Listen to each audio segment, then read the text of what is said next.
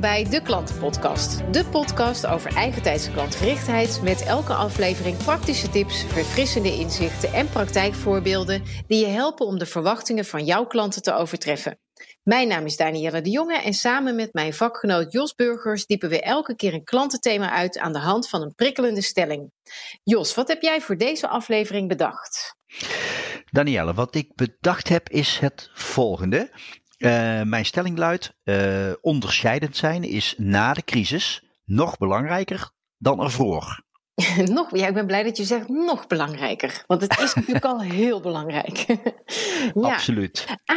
En onderscheidend zijn, bedoel je dat dan in het product of dienst, of in je prijs, of je service, of je marketing? Of... Ja, in je hele aanbod. In alles. Dus waar je onderscheidend in bent, dat kan van alles zijn. Dat kan inderdaad zijn in wat je te bieden hebt, maar ook de wijze waarop je dat doet bij klanten. De wijze waarop je dus in een behoefte voorziet, zeg maar. En het kan ook onderscheidend zijn dat je er voor bepaalde klanten wel bent en voor anderen niet. Ja. Maar dat je in ieder geval onderscheidend bent ten opzichte van je collega's, je concurrenten in de markt. Dat is eigenlijk mijn stelling, dat nog belangrijker wordt dan het al was. Hoe spring je daaruit? Ja. Maar mag ik misschien even gewoon een vraag aan jou? Ja. Om te kijken hoe jij daarop reageert op deze stelling. Want als ik jou nu vraag, jij geeft presentaties, workshops. Je had mooie klanten tot aan de crisis, zeg maar even. Hè? Nou, we zitten allemaal aan hetzelfde schuitje. Zoals veel vakgenoten. Van ineens is die agenda voor een groot deel leeg. Mm-hmm. En straks is die crisis een keer voorbij. En dan gaan we weer aan de slag, hopelijk. Ja. Denk jij dat het dan straks voor jou persoonlijk, richting jouw opdrachtgevers, jouw potentiële klanten, belangrijker is om onderscheidend te zijn ten opzichte van andere sprekers, andere workshopverzorgers, partijen? Hoe kijk je daarna? Onderscheidend zijn is wel heel erg mijn thema, zeg maar. Maar daar heb ik ook, mijn tweede boek gaat er helemaal over. En ik roep altijd, maak jezelf zakelijk onweerstaanbaar aantrekkelijk. Dus daar moet ik dan zelf ook wel iets aan doen. Altijd, hè. Maar dat was voor de crisis natuurlijk ook al zo. Daarom. En wat jij en ik en onze collega-sprekers als voordeel hebben in die zin is, wij zijn allemaal ons eigen merk. Dus je hebt daar ook al wel een aantal onderscheidende elementen in.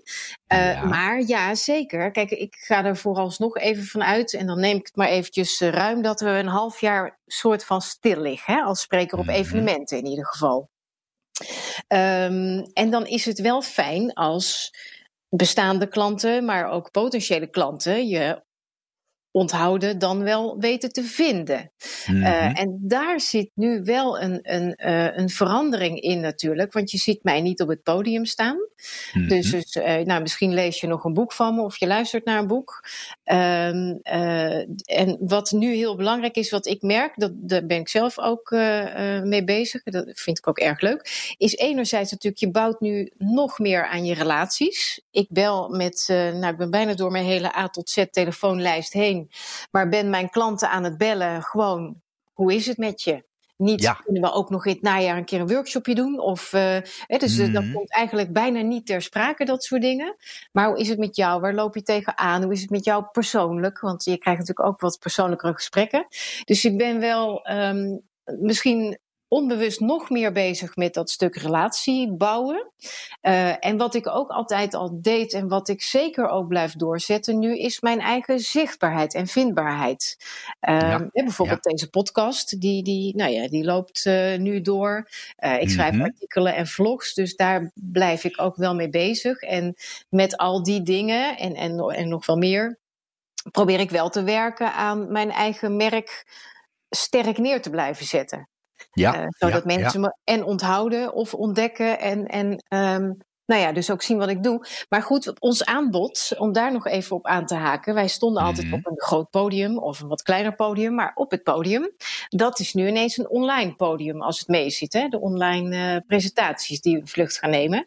Ja. En ik spreek half mei op het online sales seminar. Voor het eerst dat uiteraard wordt gedaan. Een heel groot seminar.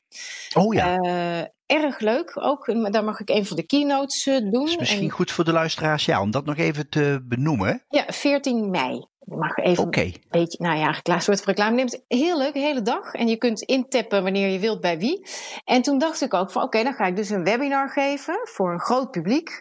Dan kan ik dat doen op mijn kantoor achter mijn laptop. En dan ben ik zo'n pratend hoofd, hè, zeg maar. Wat je al de hele dag ziet in Zoom-meetings en dat soort bijeenkomsten. Dus daar ben ik nu wel naar aan het kijken om daar een heel ander soort presentatie van te maken. En in een studio of in een theater of in ieder geval ergens. Zodat het wel onderscheidend is ten opzichte van al die webinars die je al ziet. Ja, en dat ze eigenlijk ook alweer onderscheidend zijn tijdens de crisis. Ja, en ook wel alvast vooruitkijkt. Want ik geloof wel dat als je het hebt over workshops en presentaties, ons werk, dat ook als we straks weer bijeenkomsten mogen organiseren binnen bedrijven, dat online ook wel blijft voor een deel. We zijn nu in 1 keer daarin gegooid met z'n allen. En dat heeft veel voordelen. Dus ook straks later, als het weer anders is, geloof ik best dat wij dat soort online presentaties blijven geven. En als mensen dan zien dat je niet het pratende hoofd bent, maar om maar even zo te zeggen, vinden ze dat misschien weer leuker dan iemand die wel thuis op de werkkamer zit met een banner achter zich te praten. Ja. Ja, dus zo ben ik er ook mee bezig. Nou, dat was een hele lange inleiding. Nee, dat geeft niet, dat is heel goed. Dus ik ben er heel erg mee bezig, ja. Ja, heel goed. Nee, ik denk wel, ik herken wat je zegt, dat die hybride vorm, zal ik maar zeggen, dat offline-online, dat zie je in heel veel sectoren. Ja. Tot kledingwinkels aan toe, die op een gegeven moment een cameraatje langs de kledingrekken gaan en terwijl iemand thuis zit en zegt, nou, dit is er net binnengekomen. Moet ik even iets voor je apart houden? Of moet ik een keer even iets afgeven wat je thuis even uitprobeert? Of loop een keer binnen, maar dit is wat ik heb. En je ziet wel die hybride vorm, ook in ons vak, maar in heel veel beroepen. Ik denk dat dat wel een blijvende verandering is. Ja, en dan is het de vraag, hoe ga je dat online insteken? Niet alleen voor ons, maar dan voor al die andere bedrijven ook. Ja, zeker. Maar dat moet iedereen voor zichzelf natuurlijk inderdaad ook bedenken. Van wat is in onze tak van sport, zeg maar, een manier om dat te combineren. Maar kijk, als het gaat over... Hoe zeg je? En hoe ben je daar dan onderscheidend in?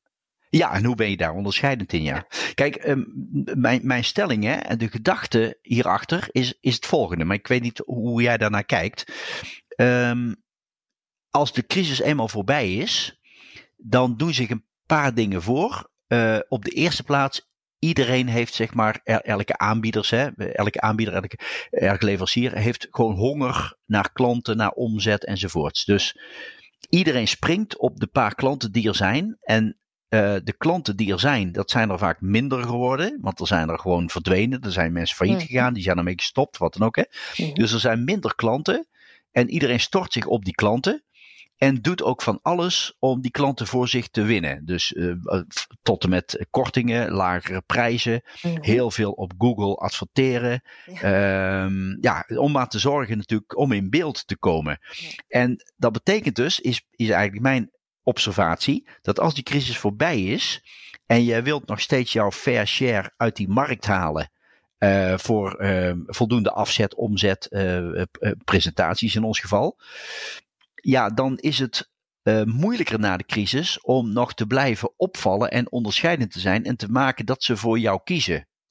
Ja. Omdat de markt als totaal is kleiner geworden.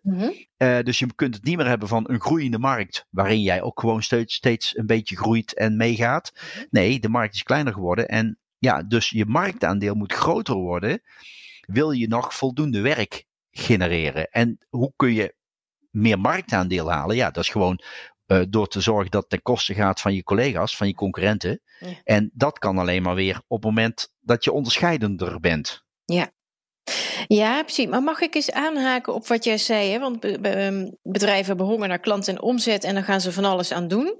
En jij noemt Google Ads. Dan moet ik al om lachen, want onze vorige podcast of 2 podcasts geleden geloof ik ging over Google Ads. Ja. Dus niet zo leuk. Maar vooral dat stuk prijs. Wat je zag in de financiële crisis was dat een heleboel bedrijven hun tarief naar beneden gingen stellen. Prijs naar beneden gingen doen. Wat lastig is, want dan krijgen ze niet zo snel meer omhoog. Of dat er een heleboel van die aanbiedingen kwamen. Hè? Dus koop nu, want het net na de crisis aanbod, om het maar zo te zeggen. En daar is toen onderzoek naar gedaan. Dat uiteindelijk op dat moment wel omzet genereert. Want je hebt altijd mensen die vallen voor de prijs en die gaan dan bij je kopen. Maar dat het voor je lange termijn relaties juist negatiever werkt. Ofwel omdat je dan, ik zeg het maar even, de prijskopers hebt die uiteindelijk toch niet zo gecharmeerd zijn van wat je normaal doet, omdat ze dat minder belangrijk vinden. Of omdat je misschien dus minder service biedt, want je prijs is lager. Of in ieder geval ergens is het voor je lange termijn niet goed om alleen maar aanbiedingen te gaan doen. Ja, dat herken ik heel erg. En plus, je krijgt ook later de prijzen, de tarieven niet meer omhoog. Nee. Want je kunt moeilijk later zeggen, ja, maar goed, toen zaten we erg om werk verlegen. Dus ja, en nu niet meer zo. Dus ja, nu gaan gewoon die prijzen flink omhoog. Alleen dat gevecht om die euro's, ja, al snel grijpen mensen naar het makkelijkste wapen. En dat is prijs. En dat maakt ook weer dat mijn stelling is. Dus is het belangrijk dat je onderscheidend bent. Want ben je dat gewoon niet, ja, dan verlies je oftewel die klant of je moet mee in die prijzenslag. Meer opties zijn er niet. En laat ik even heel simpel, hè. Laten we het even misschien niet over ons hebben, maar over het gemiddelde stucadoorsbedrijf of schildersbedrijf. Ja, straks trekt alles weer aan. En dan denk je van, wauw, we kunnen er weer op uit. En zorgen dat we onze klantjes binnenhalen. En als je dan niet onderscheidend bent, ja, en terwijl de vraag is gewoon kleiner geworden en iedereen zit te springen om werk. Ja, dan moet je er dus erg voor waken dat je niet en minder omzet hebt en ook nog tegen broedere tarieven. Ja, dus is het zaak om nu, want het echte onderscheidende in mijn beleving zit in de relatie, de menselijke factor, om daar nu al aan te gaan werken als je dat nog niet deed. Dus om nu oprecht te investeren daarin. Nee, maar dat lijkt me sowieso van belang. Maar ook natuurlijk, ja, als je klanten die je nog niet hebt, waar je werk hoopt te krijgen. Er zijn opdrachtgevers die jou misschien willen gaan inhuren na de crisis, maar die je nu nog niet, waar je nu geen relatie mee onderhoudt. Klopt. Ja, dus dan kun je denken, ik ga nu alvast werken aan mijn zichtbaarheid en hoe ik daarmee opval tussen alles wat er al wordt aangeboden. Ja, precies. Ja. En dat vraagt weer creativiteit en ook het betrekken van. Wat ik altijd heel leuk vind om te doen en ook met mijn klanten heel vaak oppak, is dat ze, zeg maar even de hijsessie, maar dan wat origineler, daar ook een paar klanten bij uitnodigen. Om te vragen, wat willen jullie nu? En dat kan nu natuurlijk ook heel uitstekend. Dat je nu een paar klanten betrekt. Van, we zitten met z'n allen in hetzelfde schuitje, het is lastig. Wij zijn aan het bedenken wat we allemaal kunnen gaan doen en ontwikkelen.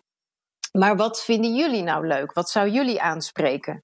Want gemiddeld genomen is jouw klantengroep, kun je ervan uitgaan, een bepaald type mens valt voor een bepaalde aanpak. Dus ook die nieuwe klanten die je nog niet kent en nog niet hebt, die zullen zich ook aangesproken voelen door wat jij doet, waar jouw huidige klanten wel heel enthousiast van worden. Maak ik het dan zeker. Zeg ik het dan goed? Ja, hè? Ja. Nee, jij zegt eigenlijk bij die zoektocht naar onderscheidend zijn, vergeet vooral je klanten niet. Zeker. Ja, maar die vinden het leuk om mee te denken. En andersom kun je dat ook aanbieden natuurlijk. Ja. Wat zeiden we Kijk, mijn observatie is als ik naar bedrijven kijk, in zijn algemeenheid, en het gaat over onderscheidend zijn, dan, en ik heb het nu maar even dus gewoon over voor de crisis, zeg maar, zoals het was, dan zag je toch heel vaak dat mensen aangaven heel veel te kunnen. Ja. Heel breed. Kijk ons eens, wat wij zo al te bieden hebben. Aannemers kunnen alles, weet je wel. Iedereen kan heel veel. En nou blijkt uit onderzoek 2 dingen. Op het moment dat jij aangeeft, nee, ik ga het even omdraaien. Naarmate je aangeeft minder te kunnen, neemt het vertrouwen toe dat je daar goed in bent. Ja, omdat je dan specialistischer bent. Ja, precies. Ja. Want op het moment dat je zegt, ik kan en dat, en dat, en dat, en dat. Ja, dan krijg je, dus als iemand zegt, ik ben een heel goede dagvoorzitter, maar ook een goede spreker. En ik kan ook heel goed artikelen schrijven. En ik ben ook heel goed in coaching. En ook als adviseur voldoe ik heel goed. En ik ben ook nog interim manager. Ja, dan is de kans groot dat iemand denkt, dat is wel vrij zeldzaam. Hè? Ja, precies. En dan wordt het ook wel ongeloofwaardig. Of je loopt het risico dat mensen niet meer weten waar ze je nou voor moeten vragen en dan doen ze maar iemand anders. Ja, dat risico is er ook inderdaad. En ik zeg wel eens, het vertrouwen is er dan niet van dat jij daar heel erg goed in bent op het moment dat je heel, heel breed en weinig onderscheidend tussen bent. En een andere vraag is natuurlijk ook, als jij voor jezelf niet een heldere keus maakt waar jij onderscheidend in wil zijn, waar ga je dan aan werken? Ja, dat is een soort kansloos, want dan moet je overal aan werken. Ja, precies. Ik heb wel eens advocaten voor me en die zeggen dan, als ik het heb over durven te kiezen en onderscheidend zijn. En als advocaat, dan zegt men vaak ja, maar ik vind heel veel dingen interessant. En ik hou ook een beetje van verbintenissenrecht, maar ik vind ook gewoon insolventierecht. En ik vind ook wel eens een keer een enkele strafrecht. En dan vindt men dus alles boeiend. Maar ja, dan is wel eens mijn vraag, maar waar word jij dan de komende 5 jaar beter in, denk je? Wat lees je allemaal? Wat volg je? Welke opleidingen? En dan zeg ik, want dat lijkt me wel dat je bijna niet meer aan werken toekomt als jij beter wil worden in al die terreinen. Ja, en dan, ja. Ja. Dus dat is natuurlijk ook een uitdaging, hè? Dus het gaat ook over het durven maken van keuzes. Absoluut. Zowel in wat je aanbiedt en hoe je je profileert. En ook in wat voor soort klanten wil je dan hebben. Als je zegt de markt wordt kleiner, dus je hebt een groter marktaandeel nodig. Ja. Wie zit er daar dan in? Want je kunt ook niet alles voor iedereen doen. Nee, precies. En het is ook niet erg om een deel van je klanten uit te sluiten of van de mogelijke klanten uit te sluiten. Nee. En als je maar gewoon daardoor een groter deel pakt van de rest van de markt. Ja, dus het zo specifiek mogelijk maken. Ja. En dan krijg je ook alweer, want ja, het is natuurlijk een cirkelredenering, maar dan is ook ineens die prijs gewoon minder van belang. Ja, want als jij echt ergens de specialist of de expert in bent, en dat is aantoonbaar, dan willen mensen ook de beste hebben. Nou, dat ben jij dan. Ja. Over onderscheidend zijn, hè. Ik kwam onlangs een voorbeeld tegen. Ik vond het eigenlijk zo mooi. Het past ook wel mooi bij wat jij super belangrijk vindt, hè, en ook altijd noemt, is maatschappelijk draagvlak. Impact, maatschappelijke impact van wat je doet enzovoort. Hè? Ik geef wel eens het voorbeeld van onderscheidend zijn. Het is een simpel voorbeeld hoor, maar een schildersbedrijf, een ondernemerschilder vertelde mij ooit dat hij had gekozen om onderscheidend te zijn door te verbieden aan zijn medewerkers om de radio aan te hebben staan als ze ergens schilderen. Ja, en ik noemde dat dan altijd schilderen zonder muziek. Dus die hebt mensen gewoon, die vinden het gewoon leuk dat er schilders komen die de hele dag hard de radio aan hebben staan. Hè? Maar er zijn ook heel veel klanten die vinden het gewoon fantastisch dat er een schildersbedrijf is die gewoon geen radio aanzet. En waardoor je dus niet de hele dag last hebt van die schilders. Ja. En al helemaal natuurlijk als er ergens gewerkt wordt. Hè? En ik vertelde dit ooit aan mensen en dan zeiden ze, wauw, ja, ik snap eigenlijk meteen dat je dan heel erg onderscheidend bent als je zegt wij schilderen zonder muziek. En dat dan ook nog eens een keertje mensen dat snappen en later aan je denken en tegen elkaar zeggen, nou, ik heb nou toch een leuk schildersbedrijf en nou, die schilderen zonder muziek en dat is gewoon heerlijk, die stilte, nou, noem maar op. En toen kreeg ik van iemand ineens een mailtje toegestuurd dat er een bedrijf is en dat heet dovekwasten.nl. En dat zijn allemaal schilders met een gehoorbeperking. Ja. Die zijn doof of bijna doof. En ja, die hebben dus sowieso de radio niet aan, want het heeft geen nut. Maar die schilderen dus heel stil. Maar die hebben dus met name ook die lastige doelgroep, zal ik maar zeggen, die misschien wat lastiger aan werk komt, nemen ze in dienst. Want die hebben dus uitsluitend mensen met een gehoorbeperking. En toen dacht ik, ja, het maakt je denk ik ook gewoon sympathieker als je als club doven en slechthorenden een schildersbedrijf hebt. En het voordeel is ook nog eens een keertje dat je dan geen last hebt van die radio de hele dag op de achtergrond. Nee. Ik dacht, ja, ik vind dat wel een mooi voorbeeld van onderscheidend zijn. Ja, zeker. En dus die maatschappelijke impact, omdat je mensen met een bepaalde beperking ook gewoon een leuke baan kunt bieden. Ja. Ja. En dat kun je natuurlijk ook als restaurant. Kun je ook gewoon zeggen, nou, de helft van onze bediening bestaat uit mensen met een beperking en die helpen wij hier. En dan word je ook gewoon onderscheidend. En dankzij een stukje ook aandacht voor maatschappelijke impact. Zeker, en dat soort sociale impact zie je wel meer. Over gehoorbeperking heb je ook de Sign Language Bar, koffiebar. Dus daar werken gebaarista's, zoals ze dat dan noemen. En dan bestel je ook in gebarentaal. Probeer je dan tenminste je koffie te bestellen. Er staat een scherm met een filmpje hoe je dat moet doen. En gelukkig kunnen ze ook liplezen en horen ze een klein beetje. Dus uiteindelijk krijg je wel de koffie die je wilt, mocht het gebaar technisch niet helemaal goed gaan. Maar ook dat is wel heel sympathiek. En volgens mij zit er in Rotterdam een restaurant met vrouwen die voorheen gedetineerd waren. En die daar dan weer gewoon terugkomen in de samenleving en meteen een hele leuke baan hebben. Dus dat leuk. Dan ben je onderscheidend op maatschappelijke impact. Ik geloof dat dat ook wel na de crisis, of ook nu al, maar zeker daarna, wel een belangrijk item gaat worden. Want mensen maken zich grofweg over 2 dingen zorgen nu. Dat is gezondheid. Ja. En de wereld. Hè? Want er is natuurlijk veel aan de hand. Waar komt het hele virus vandaan? Wat heeft de impact ook?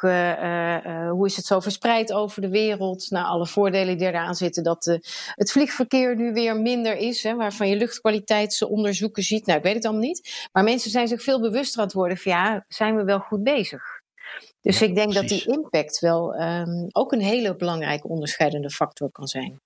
Ja. En aandacht. Absoluut. Ik moet ook ineens denken, maar dat is dan niet meer, dat is een beetje met maatschappelijke impact. In Amsterdam heb je een boekhandel over het water. Dat was al een hele sympathieke boekhandel met veel aandacht voor klanten.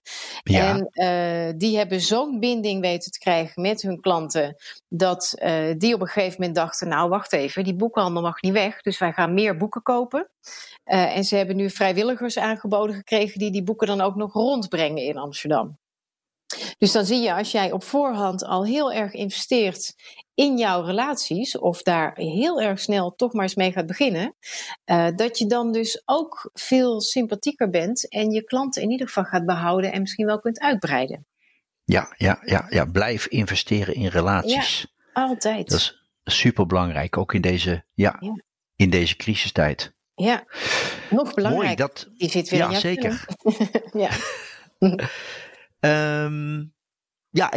Als we even nog terug gaan kijken naar de stelling aan het begin van deze aflevering. Onderscheidend zijn is na de crisis nog belangrijker. Laten we in ieder geval de conclusie trekken. Dus dat wat je zegt, dat blijven investeren in relaties ook tijdens de crisis. Ja.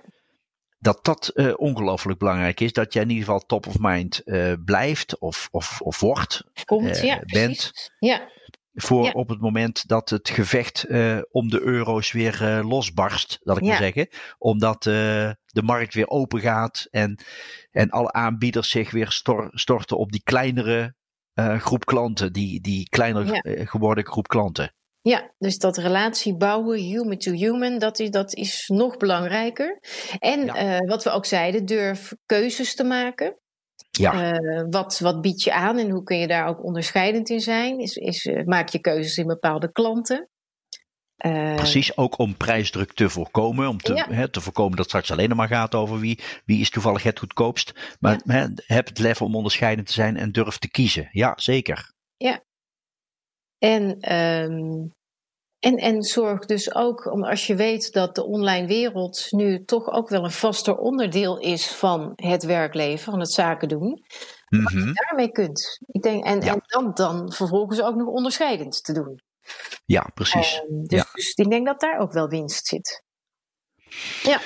Mooi. Nou, dat zijn mooie conclusies om deze aflevering te beëindigen, af te sluiten. Ja, nou helemaal goed. Dan was dit de klantenpodcast over onderscheidend zijn en nog belangrijker na de crisis.